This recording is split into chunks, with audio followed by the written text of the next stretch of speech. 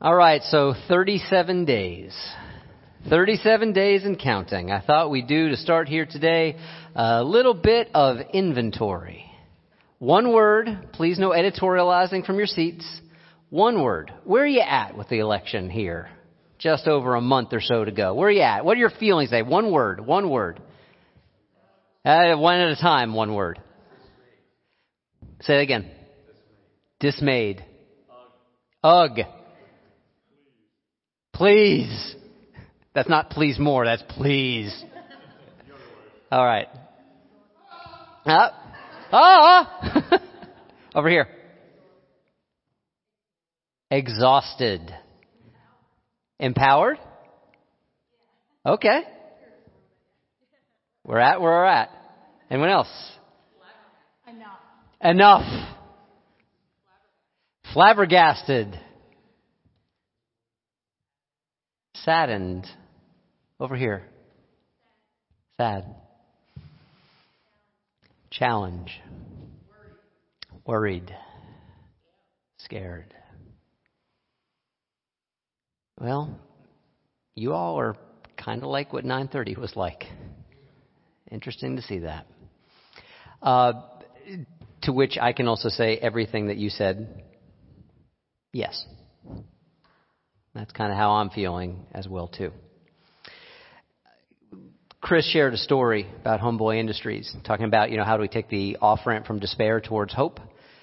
I've had to be really intentional about that for the last few months within my own life when I look at kind of our political discourse and where we are and the fact that whatever happens in 37 days, we're still going to be dealing with this stuff.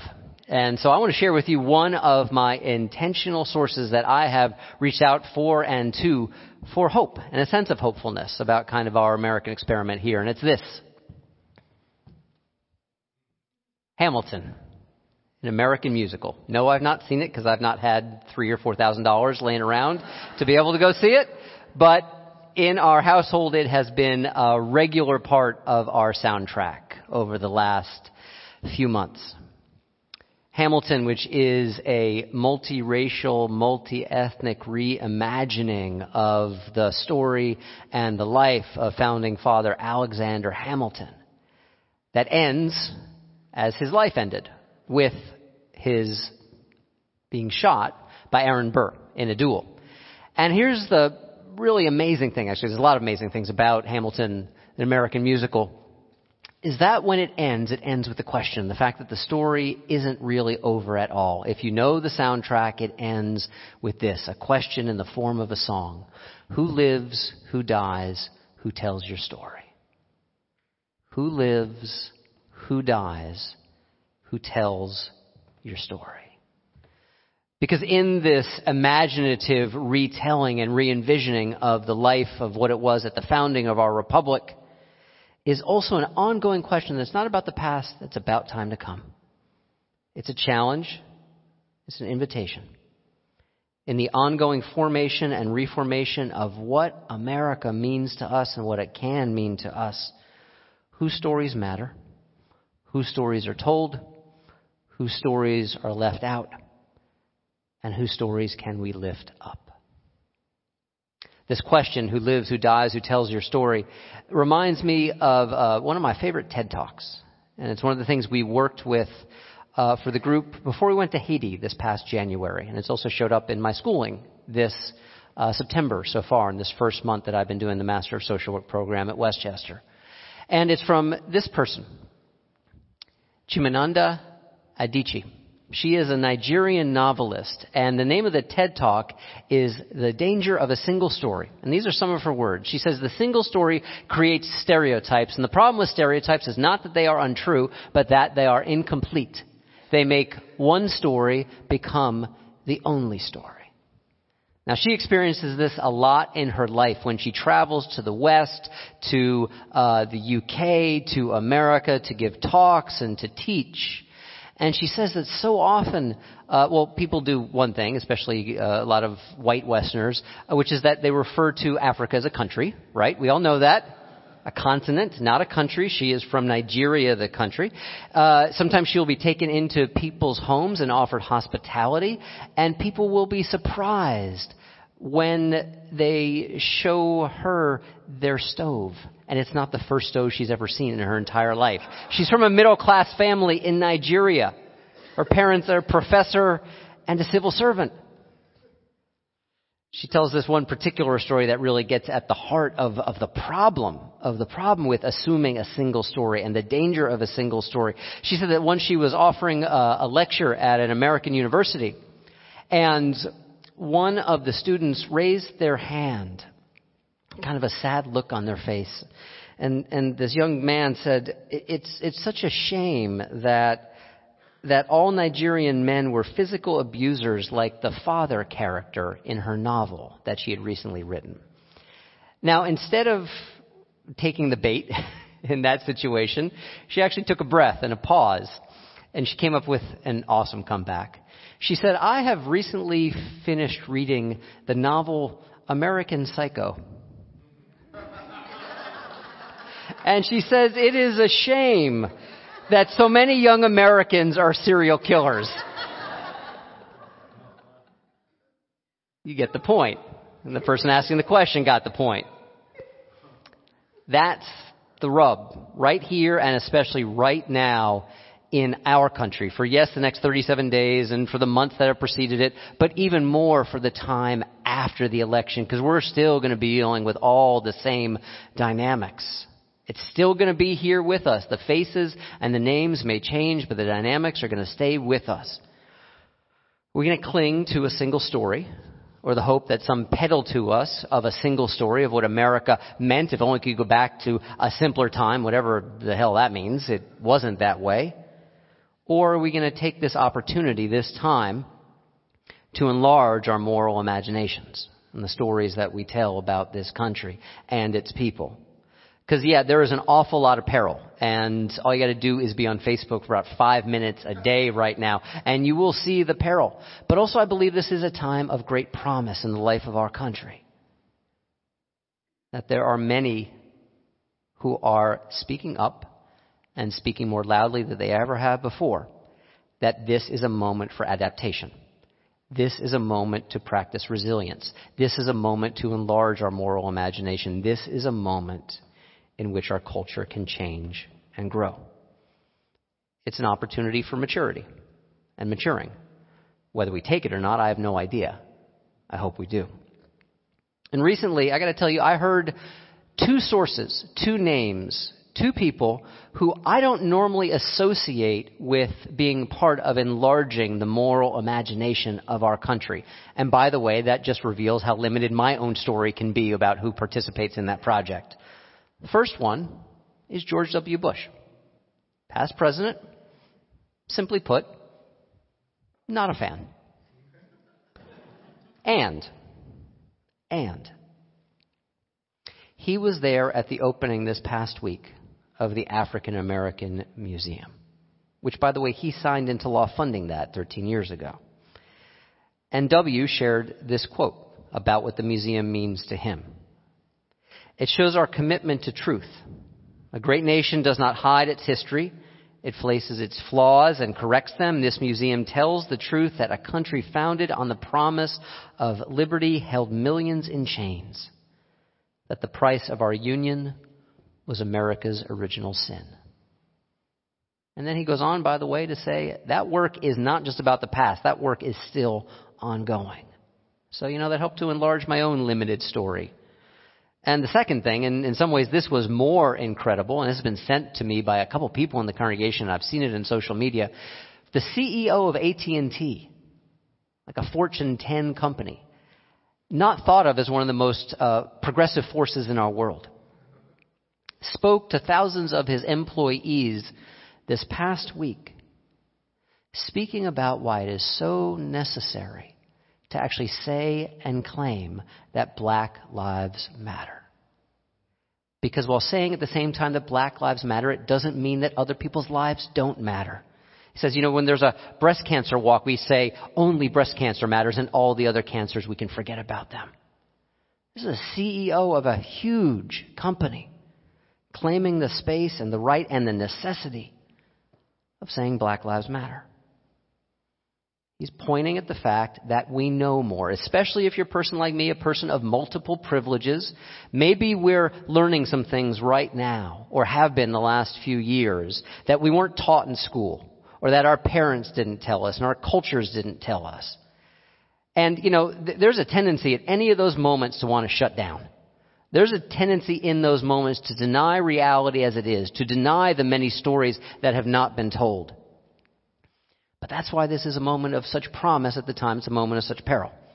Because there is that tendency to devolve to the idea of a simpler story. And there is that potential to enlarge the story, and not just to enlarge the story, but to enlarge our hearts. The reason I'm preaching this message beyond the fact that it is just 37 days away from this, at times, unbelievable election, is that this is an opportunity to renew a sense of our democracy and our sense of being citizens within that democracy. And it also rests on something that a friend shared with me many, many years ago. A friend who, for obvious reasons, I'm not going to tell you their identity, but a friend who was just about to get married. And the marriage almost didn't get out of the starting blocks, because the marriage that was coming to be also had to wrestle with an infidelity in its midst. And there was heartbreak. And there was a sense that, maybe there's no way to renew this. And my friend said these words that have always stuck with me. And next week, when I talk about forgiveness, the other F word, in some ways the more controversial F word in our society, my friend said, we're not who we once thought we were. And I really want to know who we'll become. That's a question that at least plants a seed of renewal. We're not who we thought we once were. And I want to know who we'll become. Now, turned out well for my friend. And I think it's true for families and countries. And anyone who has reached that point in which the old stories no longer work and chooses openness to the stories that may come to be that will give new life. So one of the other sources that I've been using to kind of seed my own hopeful heart this season is something I don't do very often. I've been reading the Hebrew Scriptures recently. I grew up Jewish. I grew up the kind of Judaism where I had to go to Christian seminary and leave Judaism to actually understand what was in the Hebrew Scriptures. But here's the really cool thing about reading the Hebrew Scriptures. It is not one single story at all. Anyone who ever wants to tell you, okay, the Christian Scriptures, that's the God of love, and the Jewish Scriptures, the Old Testament. By the way, it's not old to Jewish people, okay? That's kind of offensive when people say that. It's a story of the vengeful God. No. There's vengeful stuff in the Hebrew Scriptures, and there's vengeful stuff in the Christian Scriptures, and there's vengeful stuff in the Islamic Scriptures, and there are loving words in the Islamic Scriptures, and there are loving words in the Hebrew Scriptures, and there are loving words in the Christian Scriptures. It's which Scriptures do we set our hearts upon? That's what matters, because these Scriptures are built by human beings, and so they reflect our hearts. The really cool thing about reading the Hebrew Scriptures is that it is a series of a telling of the relationship between ancient Israel and the God of their understanding. A series of covenants, a series of promises that they make to each other over and over and over again. And here's the interesting thing about the ancient Israelites. They screw up every single covenant they're given. They get it wrong. But their experience of their relationship with the God of their understanding is that the covenant is renewed and reframed and refreshed with each successive time of failure. Fail again, love again, begin again, fail again. Do it better the next time. The other beautiful thing about that process in the Hebrew Scriptures is that it starts, and this is kind of what I knew, this is the Charlton Heston 10 Commandments law. 10 Commandments, if you know the Mel Brooks version, is 15, oops, 10 Commandments. People got that at 9:30 too. I wasn't sure if that joke was going to go. People got that. Thank you for still getting Mel Brooks jokes, by the way. If you haven't seen it, History of the World, Part 1. Enough said. Part 2? Part 2. Thank you. All right, we'll talk about that afterward. But it starts in the law. It starts in thou shalt not. Thou shalt not. But the ancient Israelites don't do so well in that way of relating to the God of their understanding each other.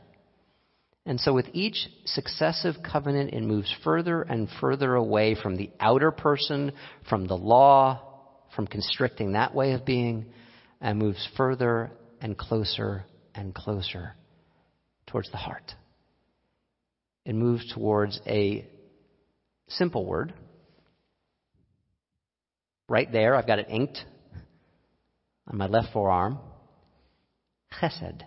Chesed. It means eternal loving kindness. If you want to read a story of adaptation and maturity and people who are getting it wrong all the time, read the Hebrew Scriptures. I think they can provide us some guidance for where we are right now. One of the things I love about this renewing of the covenant in the Hebrew Scriptures is that, and this is going to be a wild paraphrase. Please don't go looking for this. This is a wild paraphrase of something said in one of the prophets. I think it's Isaiah, in which their understanding of God says to them, it used to be the case that I'd punish the kids for the sins of the parents. And by the way, I don't think the ancient Israelites are saying that's a good thing. God should have done that. I think they're just saying, with awareness, something that we all can see, right?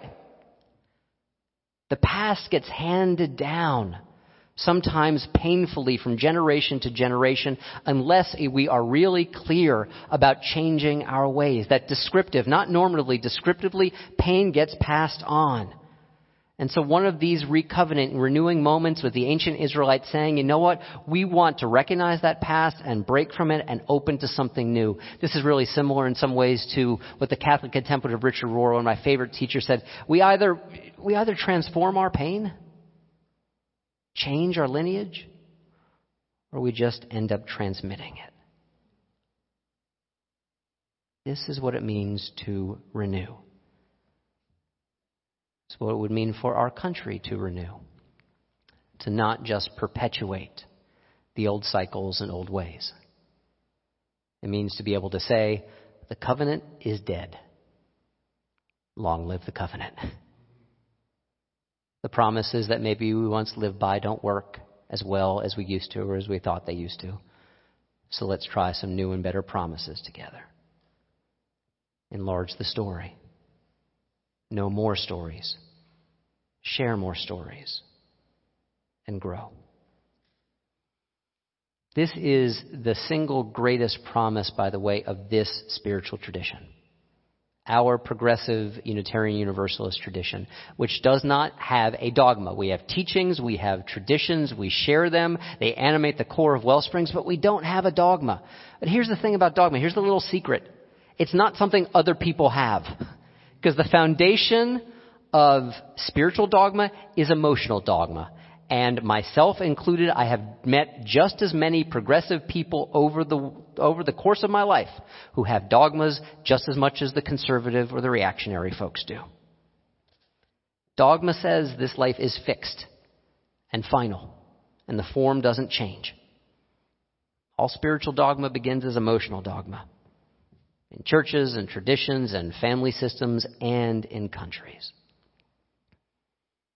The recognition of that is the invitation to renew and to build a new and different story.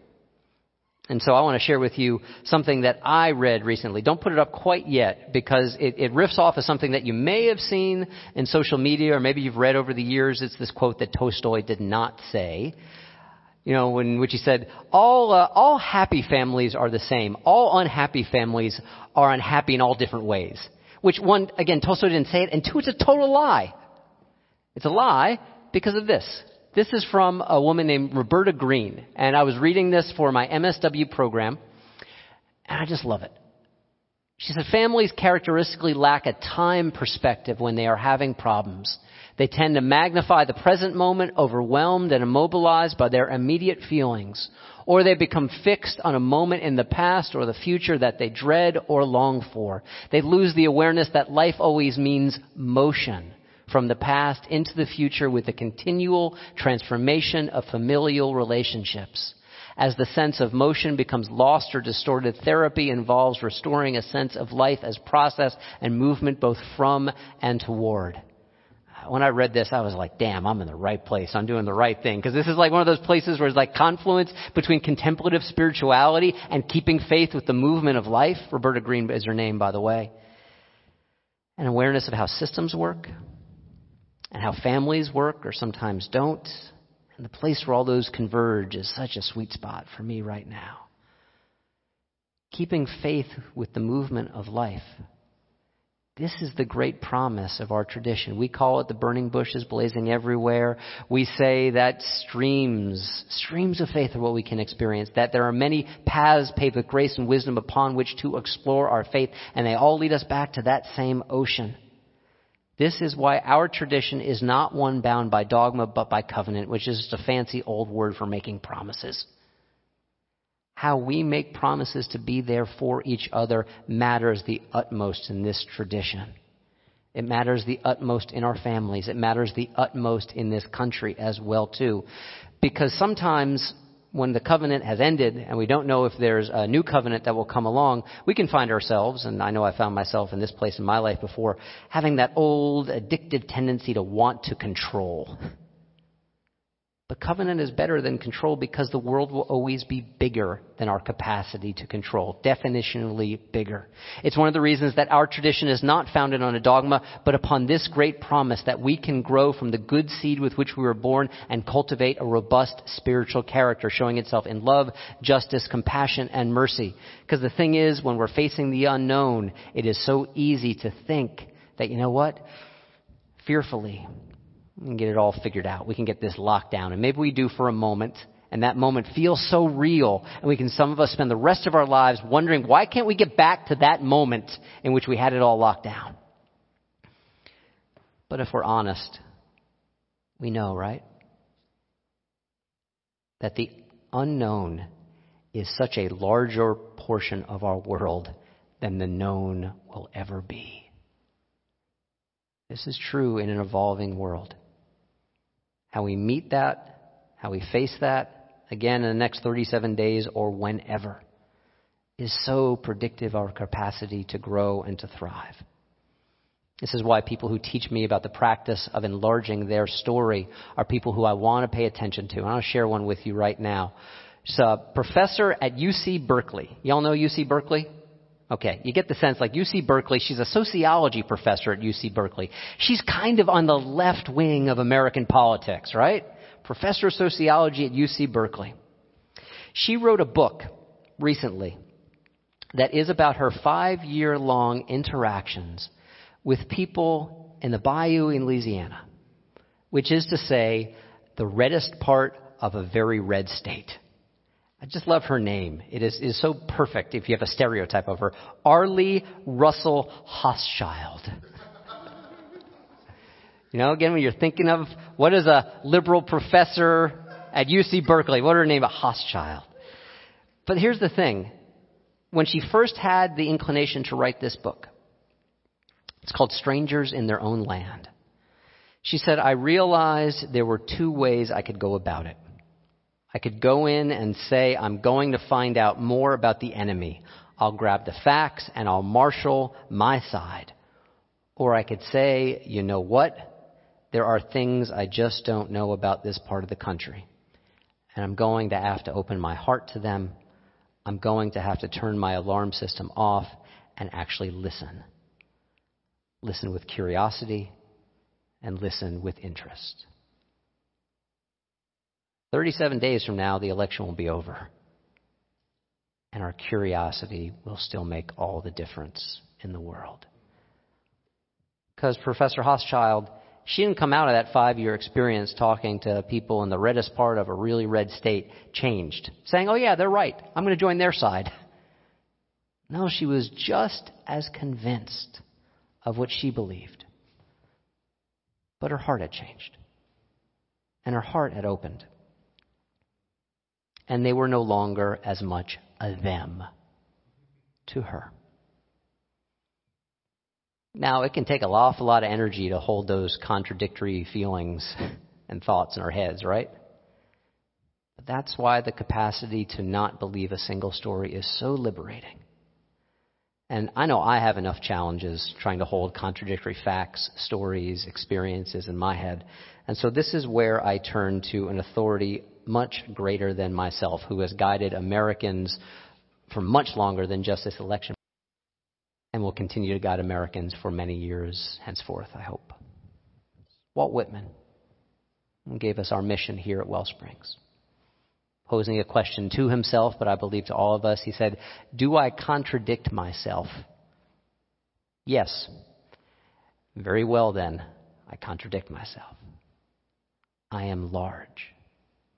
I contain multitudes.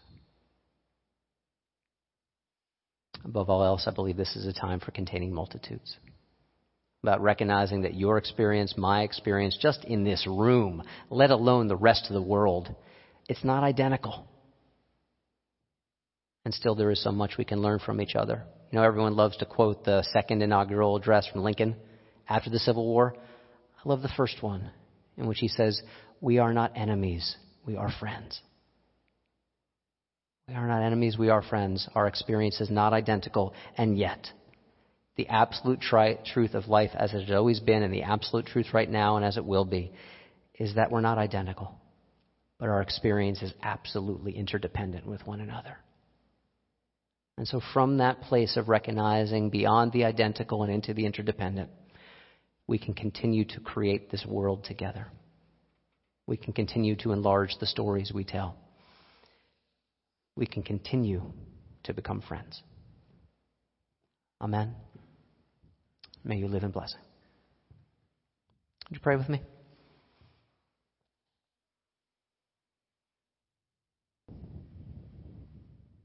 Renewing Spirit, here, present in our lungs, all around us, between us.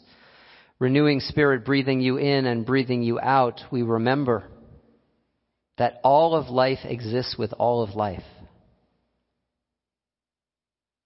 Breathing you in and breathing you out, perhaps we can remind ourselves, or at least see the limitations of the single stories we sometimes believe and cling to out of fear, out of a desire to be safe. And recognize it's okay, that tendency. And still allow ourselves to go further. Enlarging the heart, enlarging our chesed, enlarging our loving kindness, and building the kind of world so many of us dream of. Amen.